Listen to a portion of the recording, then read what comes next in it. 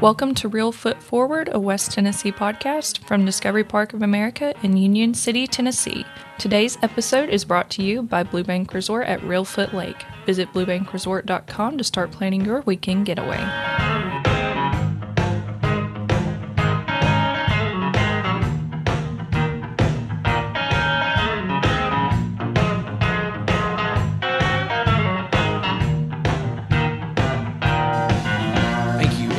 Welcome to Real Foot Forward, a West Tennessee podcast where we explore the history, the people, and the culture of our home in West Tennessee. I'm your host, Scott Williams. Okay, Emily, as always, before I introduce today's guest, what is something you have discovered this week at Discovery Park of America? I learned that we have 39 species of animals in the Regional History Gallery, and many of those are native to the Reelfoot area. I did not know that. That 39? Could we not get one? Can we not get one more species? We got 40. An even number would be. I'm going to work on that. I tell you what, I'm going to delegate that to you. Can you find one more species? I guess if you're standing in there, you're a human being, so that would count as 40.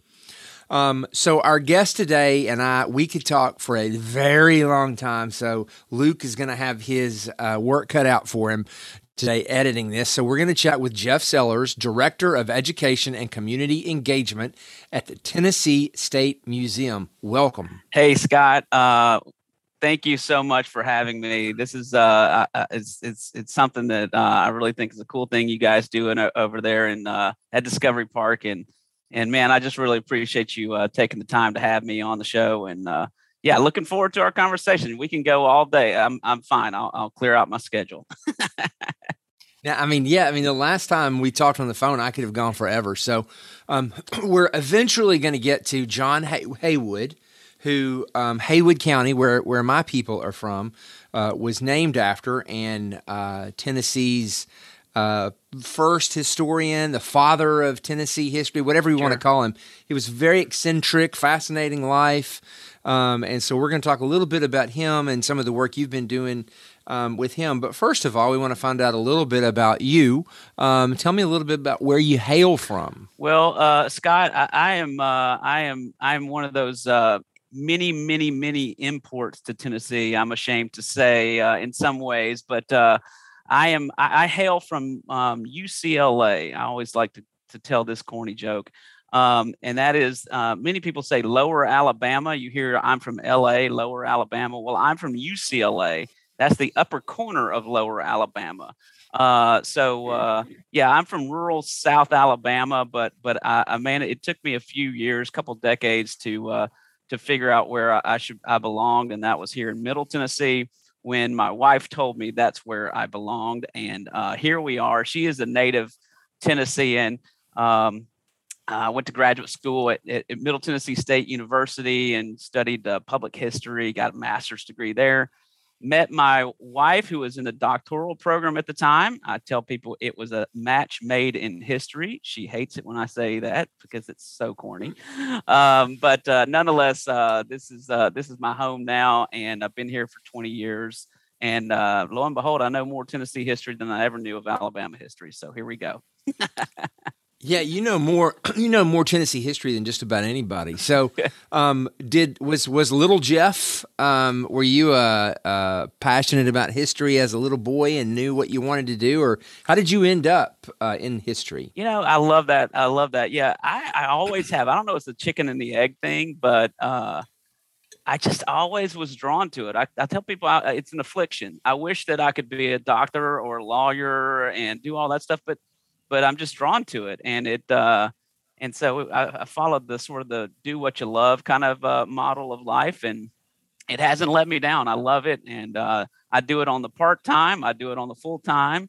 And so, yeah, I just, I can remember I have those light bulb moments. I found an arrowhead as we were building our house, and I still have that arrowhead, and it's hanging in my room. I mean, and I'm also drawn to the object of the past, and for some reason, and so here I am at the museum, and it really it's a great place to be. I've been here at the Tennessee State Museum for coming up 16 years in September. So yeah. I love it. So you've been around while you were in a whole different building, and then while they went through the whole process to build this big, beautiful building that you're in now. For people who are listening who've never been, talk me through a little bit of what I would find if I were to visit the current Tennessee State Museum. For you folks, your listeners out in West Tennessee, if you have not been here to the Tennessee State Museum, we're located in downtown Nashville. Don't let that scare you. We're not on Broadway area. We're a little bit north of that, so we're a little more a little calmer region of Nashville here, but we have plenty of parking, and this is the State's Museum. I encourage all Tennesseans. This is your museum. It is a public facility. We are publicly funded, and you pay for it with your tax dollars. So please come see it. It is a beautiful gift to all Tennesseans, and it really starts with the earliest geologic times. So we go through the entire geologic formations from the mountains in the east to the Delta region where you guys are, and then we take the history all the way up to the 21st century. So if you come here, you'll actually see artifacts that make you feel really old, because you're going to see your first cell phone and things like that. So, but yeah, we really have exhibitions that focus on the Jacksonian era of Tennessee, the early frontier, the first peoples of our state, the Chickasaw, Cherokee, and Shawnee. And also Civil War has a huge exhibit, as well as civil rights. It's just got everything, all things Tennessee. We like to think of ourselves somewhat as the Smithsonian of our state. So it's a great facility right on the Bicentennial Mall here. So it's a beautiful place to. And how long has the new building been open? It's hard to believe, but the museum opened October of 2018, and so much water is under the bridge in those few years. But we're going to celebrate 4 years, October 4th this year. So we're still kind of figuring out how this building operates, kind of finding new ways to turn on the lights and things like that. But it's a great facility. You read my mind. So when I was at Graceland, there was they didn't want people walking on the grass in front of the house because it was smooshing down the grass and just making it dirt. And so at some point they came up with the brilliant idea, let's just pave that. And it was the shape of a keyhole. And so that was called the keyhole. And so I was curious, what are the keyholes that you guys have found yet? Is there anything that you've noticed people are gravitating towards, or a route they're taking that's different than what you expected? Or are there any surprises that have come to light? Yeah, it's kind of, we have what's called a time tunnel, and it's kind of the first of its design in museums. The newly open National Museum of African American Music also has this same sort of design. And so it's funny to see, visitors have a choice whether they can go through the time tunnel if you're what we call a skimmer and you don't want to like dive deeply into every single topic, or if you're a studier, then you can do that in the galleries. So it's kind of funny. Most people go deeply into the galleries and don't skim through the time tunnel. But it's fun to it is more of a free choice in a museum kind of environment. Yeah, for those at home, there are swimmers, skimmers, and divers is how we look at it. And right. So we try to make it so that everybody has something they can experience. The thing that pops in my head when I think of my visit, and I love, Tennessee history, of course, and I love the everything you guys are doing, but the Conestoga wagon jumps in my head when I try to think back what is my favorite. I don't know if that's my favorite artifact, but do you have a favorite artifact or exhibit or gallery? Gosh, that's always a great question. For one, also for your listeners, the state of Tennessee is very fortunate because it collectively, as a people, we have collected our state's history for well over 150, 175 years, even 200 years. And so we've got this fantastic collection of really cool objects. And the Conestoga is definitely one. I think one that just stands out as just a giant object in my mind is Andrew Jackson's inaugural top hat. You go to the Smithsonian, you see Lincoln's stovepipe hat. Well, we have his top hat that he wore the day he was inaugurated as the 7th president of the United States. And the thing that makes that so special, not just that, is it has a black band on it. So it's a gray beaver skin hat, very fancy hat, as you might imagine, but it has this black band on it. And for those of us know the history of Jackson in that era, he had just lost his wife, Rachel. She had died right before he left for the White House. So he was going to Washington as a widower and in mourning. And that was a mourning band that he had attached to his hat. So it's kind of interesting to think, gosh, he was at the peak of his career and his life, and one of the most probably joyous moments of his life, but also one of the saddest moments of his life. And so those are the types of things that objects can kind of bring out, is that power of emotion that those objects can symbolize. So that's my favorite. I love to geek out and talk to folks about that one. And the fact that he was going to Washington and that he felt like his opposition had essentially killed his wife because they talked so much about their marriage and how they married slightly before she was completely divorced, and so the embarrassment and he felt so. Imagine what he was like to his enemies when you think about the era that we've all just been going through, where everything is so divisive. I would say that's another time in the past when things were very divisive in politics. Gosh, yes. I always one of the things we do at the museum, and part of my job is to manage tours of the state capitol as well, which is another building your listeners need to come and enjoy as well. We'll be happy to give them a tour of that. But yeah, so politics always is kind of rears its head through our historical discussions, and yeah, we are not the first generation to deal with even this level of discord and division. And Jackson's era was certainly that. He was the first kind of president to say, you know what, I'm gonna have my friends around me. I can trust my friends. And that was largely due to the campaign that had been run against him and against his wife, Rachel.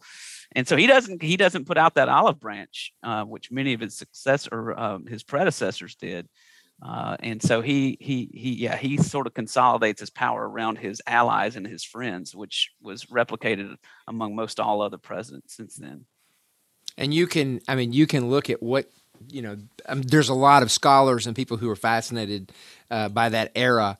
But it's interesting to know how some of those guys did a great job that were around him, and some of them did a not so good job. And so there were all these scandals, and it's fascinating when you look back through other presidencies, how they surrounded themselves with people from their home state, and what happened. So anyway, it's fascinating. Tennessee has a really interesting history, all the way back to the very beginning.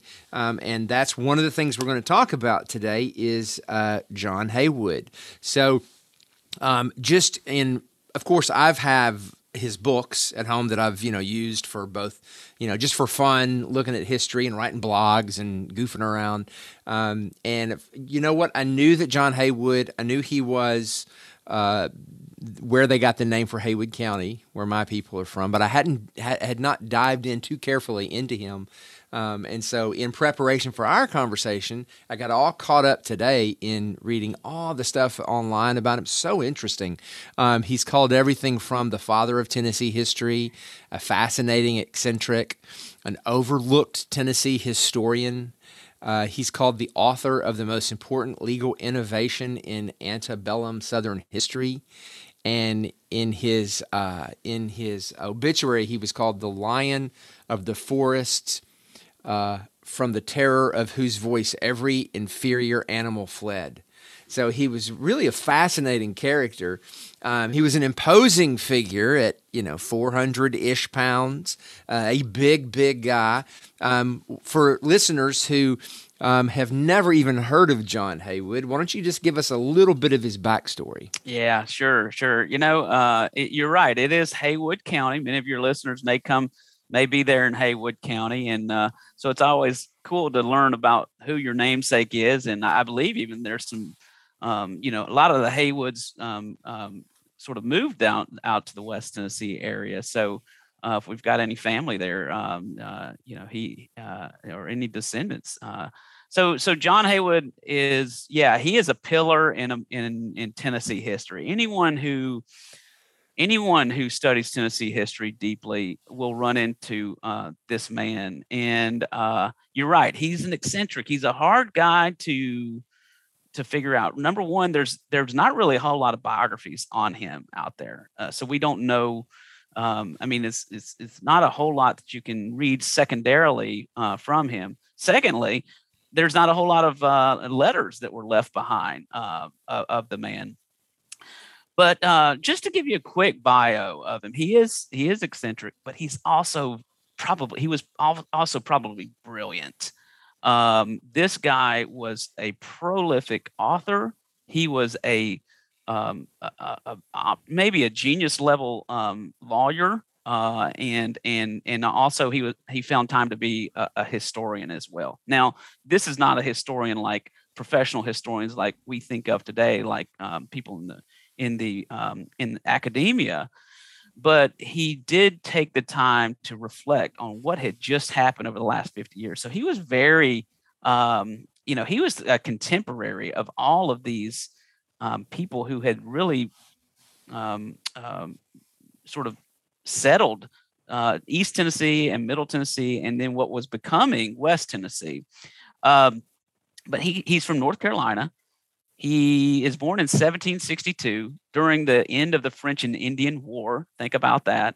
And his father and his lineage actually comes from Barbados, from the Caribbean. His grandfather had been on a sugar plantation down there and knew the Lord Granville from in Great Britain. And so they had received this plot of land from Lord Granville in North Carolina, in Halifax, North Carolina. And so he really has very little formal academic instruction. He teaches himself basically law through reading case law, which is, at the time, you were lucky if you had an apprentice or serve as an apprentice under a lawyer. And so he basically teaches himself how to read law. And by his early 20s, he's practicing and is doing a really good job, and gets a judgeship soon thereafter, about 24 years old. By the time he's 28, he's appointed Attorney General of the state of North Carolina. So in the 1790s, his star is really rising. And about 4 years later, after that, in the mid 1790s, he's appointed to the Superior Court of Error and Appeals, which is basically the Supreme Court of North Carolina. And that's where things kind of hit a turn. There, as he was serving on the Supreme Court of North Carolina, the Secretary of State, Glasgow is his name, Glasgow, gets caught up in a controversy. Here in what was Tennessee, there's a lot of Revolutionary War land grants, and Glasgow is suspected of fraudulently signing a lot of these grants. And he's good friends with Haywood, who is on the Supreme Court of North Carolina. He asks Haywood if he would defend him in his upcoming trial. And Haywood knows this is a long shot because he looks guilty. But nonetheless, he does. He resigns from the bench and appoints or serves as his lawyer. Glasgow is found guilty nonetheless. And both, because Haywood was sort of associated with him, Glasgow was certainly fined and had a black mark on his reputation. And I think Haywood might have also had that because he was defended him, and although he did not have anything to do with the fraudulent land deeds, but nonetheless, his star was kind of marked there in North Carolina, and so he practices law privately for the next few years until he moves to Nashville in 1807. He was good friends with John Overton, also good friends with Andrew Jackson, and they were saying, come here. There's plenty of law work to do here in the Western theater, where there's lots of land disputes, as you might imagine. And those guys, along with Winchester, they love to get people to come to Tennessee and sell them land. Absolutely. They were great promoters of Tennessee land at the time. Yeah. I mean, they're recruiting him to come over, and of course, Haywood is obligingly buying up land here. Like many of the people did, a lot of these Rev War grants were not obviously settled by the people that they were assigned to, so they would sell them for pennies on the dollar to people like Haywood and Overton and Jackson, and then they come out here and begin speculating on these lands. Nonetheless, he starts writing. In 1802, he writes the Acts of North Carolina law, the first book written on the Acts of North Carolina. And by 1807, 1809, he's writing those same law books for Tennessee. And then he basically becomes an author, and he writes about the Christian Advocate. But he's also an eccentric guy. As you said, he's upwards of 350 to 400 pounds, which is unheard of in those days. And so he believes in ghosts and water witches and things like that he writes in his Christian Advocate. And he also tries to figure out, he's fascinated by what we know today as the Mississippian Indian culture, the mound builders. He's fascinated by this, but a product of his time, he doesn't give the Native Americans the credit to have that type of civilization. So he tries to explain it by even saying this is a lost tribe of the lost Hebrew tribe. So there's all kinds of things we can get into regarding all of that. But nonetheless, in 1820, he forms the first, what we know as the Historical Society of Tennessee, and that's the Antiquarian Society of Tennessee. Isn't that interesting? I mean, there was barely a history, it's so great that he started it then. I love reading his descriptions of Tennessee at the time, and because I'm fascinated with, who stood here before, and so I'm so glad he captured it, and put it down like in the book. The Natural and Aboriginal History of Tennessee is fascinating to me. So anyway, yeah, I love the stuff that he wrote. Yeah, I mean, had he not written down, I mean, think about it. We do a lot. Our own culture does this. As the World War II generation began to die off, it was each generation after that realizes, oh my gosh, this generation is dying away. We have to record their stories. We have to collect their stories, and we have to memorialize their stories. And we did that. And the same is happening today with the Vietnam era and the Civil Rights era. And so he's doing that on the frontier era. So a lot of these old pioneers are dying off, and he knows them. He knows John Sevier. He knows Andrew Jackson. And James Robertson has recently died. He dies when he's in there. So he knew a lot of these guys, and thankfully interviewed them. Yeah, it's so fascinating. I love those firsthand connections. Now, some of his thinking was, as you said, a product of his day. So he was, Andrew Jackson used a lot of what he wrote in his 1830 Indian Removal Bill, and so he inspired a lot of thinking that wasn't necessarily beneficial for minorities or women, but as you said, he's a product of his day. And so it's fascinating to read his descriptions of the people that he encountered in Tennessee at the time. Right. I mean, he's not a historian that says, okay, let's take and give primary perspective to the Native American, right. Unfortunately. And women are a tangential part of the story, and certainly African Americans are not treated as a focal point of the histories there. Although what historians can do, what it allows us to do today, is it gives us a glimpse at those stories, and there are we can come at those stories now because there are those tangential pieces there. So we do have a record of women's roles in the pioneer era, as well as enslaved African Americans as well. So there are things that modern professional historians, just the fact that he recorded these events, are able to glean from that. And so at some point he moves to a plantation, and it's called, starts with a T. Tusculum. So he moves to Tusculum. He has a plantation. He has some children, some slaves. What happens next in this 400-pound man's life? Yeah, so he moves to Tusculum. That's named. I only know this because I've studied it.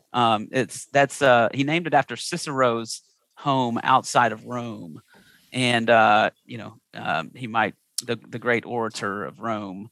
It's a good trivia question for Tennessee trivia. That's a great trivia question. And it says the crow flies about, 3 miles from John Overton's plantation as well. So, but he comes here and sets up a law school essentially, and is really kind of credited as being the first law school in the Southwest. And many of the, like you said, the judges that would go on to adjudicate things like Indian removal and things of that nature are reflecting back on his decisions of the Supreme Court in Tennessee. I should also mention he did become the Supreme Court Justice of Tennessee, and almost like the Chief Justice, although they didn't have it at the time. So he's really the only guy, or one of the few people, who've ever served on the Supreme Court of 2 different states, and really basically write the first law books for each of those states. So, and there is a Haywood County in North Carolina as well. That's correct. And so it's confusing when I'm doing genealogy research, and I think I've found something. I have to double check and make sure I'm in Haywood County, Tennessee, and not Haywood County, North Carolina. Yeah, absolutely. I went snow skiing with my family last year in Maggie Valley, North Carolina, and I said, "Oh my goodness, this is Haywood County." So, the Haywoods also. There were other Haywoods in North Carolina that were pretty prominent as well. He basically comes here and starts writing the history. Aboriginal history is the first volume set, and then the more that we're accustomed to is the civil and political history of Tennessee. And that is one that deals with mostly, the state of Franklin, early pioneers of Middle Tennessee, and also kind of the Indian Wars of the 1780s and 90s. And then at some point, he passes away. Yes. And I'm assuming they had to get a very big coffin to put him in at the time. And so we're going to take a break here. But when we get back, we're going to fast forward ahead to 1988 and the Tusculum Hills Baptist Church. So that's just a little teaser for everybody. And we'll be right back with Jeff Sellers talking about John Haywood. If you have not yet experienced Blue Bank Resort with its tasty catfish, handcraft beers, and wide porch and patio on Reelfoot Lake, then you need to start booking your trip now. Blue Bank Resort is one of the best spots for dining, cocktails, live music, and gorgeous sunsets. Visit bluebankresort.com for more information. I hope you're enjoying the Reelfoot Forward podcast from Discovery Park of America. If you are, please be sure to subscribe, rate, and leave a positive review on iTunes, Spotify, or your podcast catcher of choice. Our guest today is Jeff Sellers, and we're talking about John Haywood. I fast-forwarded us to a Baptist church that had been built on top of where John Haywood once lived, and where he and probably his wife were buried. It was 1988, and the good people of Tusculum Hills Baptist Church wanted to expand their building, which is a lot of people go to that church. It's a great church, and so they said we need a bigger building. But they had this big tombstone thing in their back, and so they needed to figure out what to do with that. So what happened? Okay, so 1988, Tusculum now is no longer Cicero's home or John Haywood's home. It is now a big Baptist church, and it's getting bigger in 1988. They want to build a rec center there, but there's this giant obelisk in the way. I wonder if they knew that he liked all those ghosts and occult things. They might be scared if they knew. They probably prayed over it enough where it was yeah. They had already exercised all of those things, I'm sure, long before that. So the Tusculum Hills Baptist Church wants to expand. They had this obelisk there, and the obelisk basically says, "Hey, this is attributed to the grave of John Haywood, state historian." Oh, and by the way, Haywood County is listed on that obelisk as having paid for it, along with the Historical Society of Tennessee and the Tennessee Bar Association. So, members of the church call our state archaeologist at the time, Nick Fielder. He's a good friend of mine, great guy, and they call him in to say, "Hey, we think we've got a grave nearby here, and we certainly don't want to hit it. So can you come help us out?" So Nick comes, who an archaeologist, boy, they really know about graves and that sort of thing, know how to find them. It's just amazing when you talk to archaeologists on all of these things. Anyway, Nick says, "Okay, I can find this." And there's a little white kind of limestone rock there, about probably 10 feet from the obelisk. He says, "Okay, there's the grave." So he prods and pokes a rod down into the ground that can tell you where the grave is. Well, nothing. He doesn't get anything. On either side of that stone, he doesn't find anything. So they start digging. They dig down into the stone, and the stone says Haywood. It's a footstone for a headstone. It says Haywood, but nothing else.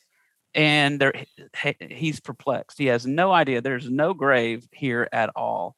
And so he says, "You don't have a grave here. You're fine to build your building," and they do. And so today, now my question too, from looking at the pictures, did they try to move the obelisk and they weren't able to because they built their church kind of right up around it? Yeah, no, they didn't try to move that obelisk. And so the obelisk is still there, but they did build it very close to the obelisk. after Nick gave them the all clear, they went ahead and built that rec center there, and the church has been really great about this project too. I should say, very very receptive to it and everything. But that he might have been into the occult in his life and into ghosts and stuff. But he's at church every single Sunday. He is. He's very close to. He's very close to the Baptist church there. So you're right. But Nick, so that sent Nick down a pathway. He said, "Where is this grave?" And so he has really been the spearhead to try to find this grave for the last, gosh, what is that? I'm not quick on my feet with math, but definitely over 30 years, he's tried to find, 33 years, I guess, tried to find the remains of John Haywood, the first historian, and his wife, Martha, at least those two.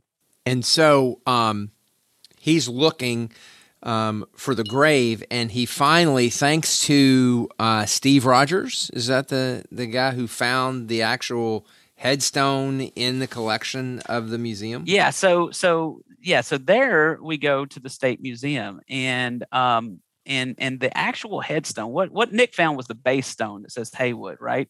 But the actual headstone was in the collection of the State Museum where I work. Of course, this is long before me, and it says John Haywood.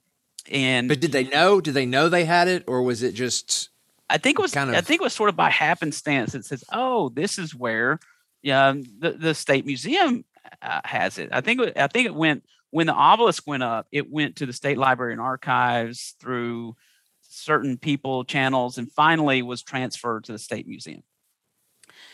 But that headstone says what you might think it says. John Haywood, 1762 to 1826, author, jurist, historian, blah blah blah.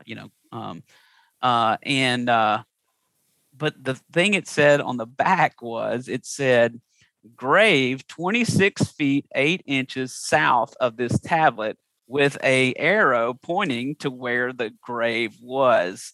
And so from that moment on, Nick knew that the actual grave was probably 26 feet south of that area. Now, and I think it's fascinating. It's fascinating that the reason that they didn't put the headstone on top of the grave is because the farmer who was farming that land, didn't want to have to give up that piece of land, and so they obliged him and put it elsewhere. And thank goodness they, carved that on the back. I've never even heard of that. So that was incredible. Me either. It's so bizarre. But so yeah, you're right. So the reason why they couldn't put it right over the grave is because it was on a different piece of property.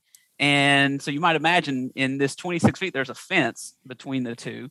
And the farmer who had it in 1911, that's when this gravestone was put up by the Tennessee Historical Society. The farmer says, "No, I farm that field. I own it. And I don't want you plopping a gravestone right over the field that I'm farming." And so he basically tells the Tennessee Historical Society, deal with it. And so they put the headstone as close to his grave as they could and gave a directional arrow to where they thought his grave might be. And that's a big thing. They're doing this in 1911. So they're sort of guessing as to where the actual remains might be, the graves might be. And so you guys have all these clues now, and you've kind of know where when you. I've never actually looked for a grave myself, so I don't know exactly what you do, but I'm assuming it has to do with big machines that look like metal detectors, and so they do sonar and stuff. And do they find the grave? Yeah, so that's there's different ways that you can do that. I'm learning this too, Scott. I mean, this is all new to me too. I deal in museums and education, but they can do a rod down and really when you hit that, what would be the grave shaft, it'll be easier to push the rod down. So they can tell that way a lot of times. But what we've done right before COVID, I mean, literally right before COVID shut everything down, March of 2020, we along with the MTSU Department of Archaeology, did a GPR survey, ground penetrating radar survey, and it looks just like a small lawnmower that you push across an open piece of ground, and it'll send that radio or that radar frequency down and bounce back up, and it will actually show you ground disturbances that look like graves. So they did that. And I should give Zeta Law, Dr. Zeta Law, credit there. She's one of the state's best GPR experts, and she and her team analyzed those results. And there's pretty good evidence that there could be some graves there where we're kind of targeting in this area. I should also mention it's not just next to the church; it's next to, right behind, a Marathon oil station and a Haviland oil changing station as well. So, and that's who actually owns the property of where we believe the graves might be. And in today's Nashville, development is all around, and it doesn't take much for something to become developed really quickly. Yeah, I looked at the pictures of where it is on Google Earth just so I could get a sense. And I mean, he and his wife, they are at a service station, pretty Yes, much. literally Um, behind the dumpster of a service station. yeah, which is clearly not the way anybody really wants their history to be taken care of. Any state, want you want your significant folks to be to have proper burials for history's sake. And we should also mention it's not just the Tennessee State Museum working on this. Or the Tennessee Historical Society and the Tennessee Legal. Yeah, so I should probably clarify that. It's certainly important. I'm doing this on as not a part of the state museum. Remember how I said I like to do side gigs and side projects and things. This is something that me and Nick and others are doing really on our own, as not affiliated with the state museum at all. But yeah, I am on the board of the Nashville City Cemetery Association, and really that organization is helping spearhead this, because we hope that if any remains are recovered, that those can be reinterred at the Nashville City Cemetery. That's the Nashville's oldest public cemetery, and it's really where all his contemporaries are already buried. Yeah, so that the Tennessee Bar Association and really the Nashville Bar Association, I really need to give them credit with Mr. Hal Harden is an attorney here, and he's done some great legal work on this behalf. And Judge George Payne, a retired federal judge, is also working really great on it. So we've got a whole team of different people who are interested in what we think is doing right by this person and his wife and any others that might be recovered in this effort. Now, I know that you guys have made a formal application to have the body interred, or whatever all the right words are, but I know I found it online, and it's fascinating. It has a little bit of the history you've talked about, and then some other things, including photographs. So if anybody's interested in this story, they could find it and look that up. We'll put a link to it in the show notes. What are the next steps? What happens next? Yeah, so what's going on now is we're in the Chancery Court phase, and so we've gotten permission from the property owner, which, as I said, owns those gas stations and oil stations, to do this. And what it essentially means is you have to terminate that piece of property as a cemetery. It is a cemetery right now. Those remains are categorized that as a cemetery, and so the Chancery of Davidson County has to basically terminate the use of that property as a cemetery. Once that happens, then archaeology comes in, and they scrape the dirt off about 12 inches of topsoil. And in so doing, it uncovers the pattern of a grave. Believe it or not, I couldn't believe that. But you can see the pattern of a grave. That's when the archaeologists take their trowels and their brushes and really meticulously go down to see if there's any remains left at this point. But it has been a long time, and I guess the archaeologists know, typically what one finds when they exhume. And I think I read the report said the chances are good that he was in a larger than usual coffin. So that'll help. That'll help possibly locate.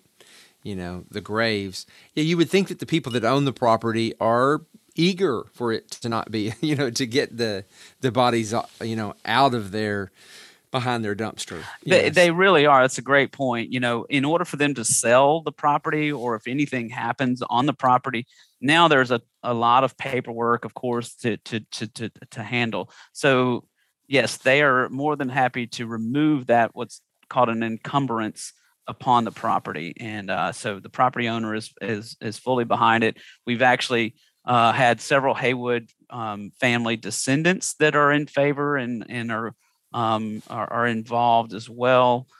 Did you track them down? Yeah, there's actually some here in Nashville, and there's some still in the legal profession, believe it or not. Did they know when you contacted them? Did they know they were descendants of Haywood? Yeah, some of them still have the surname of Haywood. and our legal folks are still running those circles, and one of which knew his ancestor was not properly marked, even with the obelisk. His grave was basically unknown, and behind that dumpster, I think that person has since passed on. But yeah, the descendants have been notified and are supportive of the effort. So we're just trying to do right by their family member. And so we're waiting now to find out the end of what's going to happen. We're waiting for everything to be approved, or has it been approved yet? Yeah. So actually, yeah, you're right. We're waiting on the Chancellor of Davidson County to approve this petition. And we certainly feel like it is a worthy petition, and it will be easily approved. And at that point, we'll have the archaeological firm come in to identify if there are graves there. You just don't know until you know. And so, who's to say that the Historical Society in 1911 got it right? There's evidence, certainly, so that it's there, but until we break ground, kind of won't know for sure. So it's right now, it's on the desk of the dude in Davidson County. So if you're listening, ma'am or sir, please go ahead and sign that so we can finally draw this to a close. I want to know what's going to happen, as I'm sure people listening to this are going to be curious as well. So yeah. That's a really big deal. Yeah, you'll have to have us back on for part 2 of the Haywood saga and see what happens. Absolutely. So let's assume they find remains, they move them. Will there be a little bit of an exhibit about Haywood at the Tennessee State Museum at some point? Oh gosh, I don't know. We're commemorating 225 years, so there's all kinds of as you know, Scott, there's all kinds of different options for temporary exhibits at the museum. Yeah. So we've got a backlog of all kinds of fun stuff we want to do. But I'll probably write some blog posts and some things of that nature that we can play around. There's lots of ways to promote our history and probably do some of that stuff for sure. Yeah, that's not the first time you've answered that question, is it? No. You get solicited for lots of different exhibit ideas in the field. So thankfully, I don't have to make those decisions. Those are left up to our exhibits team and our director. So yeah. I need to start pushing for the 240th birthday exhibit of Davy Crockett now. So there's 5 years to get that on the docket. Yes, you do. You do. And I should also mention, you're a Davy Crockett expert. They say that John Haywood was second only or third only to Jackson and Davy Crockett for his ability to spin an anecdote and a yarn. So those two were kind of like-minded talents. Now, when I was reading some of the documents, I couldn't help but feel like there was a book in there, and that you would be the perfect person to write that book. So there's a lot in there that would be fascinating for people to read. Well, your writing is an inspiration, and your books are an inspiration to me and to all the historians in the field. So it just takes the discipline to sit down and write it, right? Yeah, I mean, and I'm telling you, people would want to read this. Or it would also be a great documentary. You didn't get any footage back then, but going through the process, whatever you could get now, it would be a really interesting, even if it was a YouTube documentary. I think you need to make that one happen. Oh, well, yeah. Well, maybe I can ask you to help mentor me through that process. So, now, Luke, our producer, is an incredible documentarian. So, Luke will he'll help you out there, and he'll volunteer because he loves Tennessee. He won't even charge you anything. Oh man! All right, Luke, come on to Nashville. Yeah, so, I'll even take you to dinner, Luke. Yeah, there you go. Hey, and I'll come along. I'll be your grip. So we'll go I'll honky tonkin'. Yeah, I can carry the cords and everything and help you plug in. Well, this has been absolutely fascinating. I cannot wait to find out. And again, anybody who's been interested in what we're talking about, we'll put in the show notes the link to that application. It has photographs, and it's really interesting. And I thank you for all the work you're doing to preserve Tennessee history, and all the work you're doing for education. And I have about 30 other questions I wanted to ask you about, but I'm going to wait and have you back again just to talk about some more Tennessee history. Well, I tell you what, anytime, Scott, you guys I love you guys out there, and Polly, you all do such fantastic work. I want your listeners to know what the rest of the museum field in Tennessee thinks of you guys out at Discovery Park. You guys are second to none in how you do things. And you, just like all Tennesseans have a treasure here in Nashville at the Tennessee State Museum, you West Tennesseans have a treasure out there in Discovery Park. And we love coming out there. Can't wait to come out there again, man. You guys do it as well as anyone out there. And yeah, just happy to be here, and I'll take those next 30 questions next time. That sounds great. And thank you. And thank you to all our listeners who've joined Jeff, Emily, and me today at Discovery Park of America.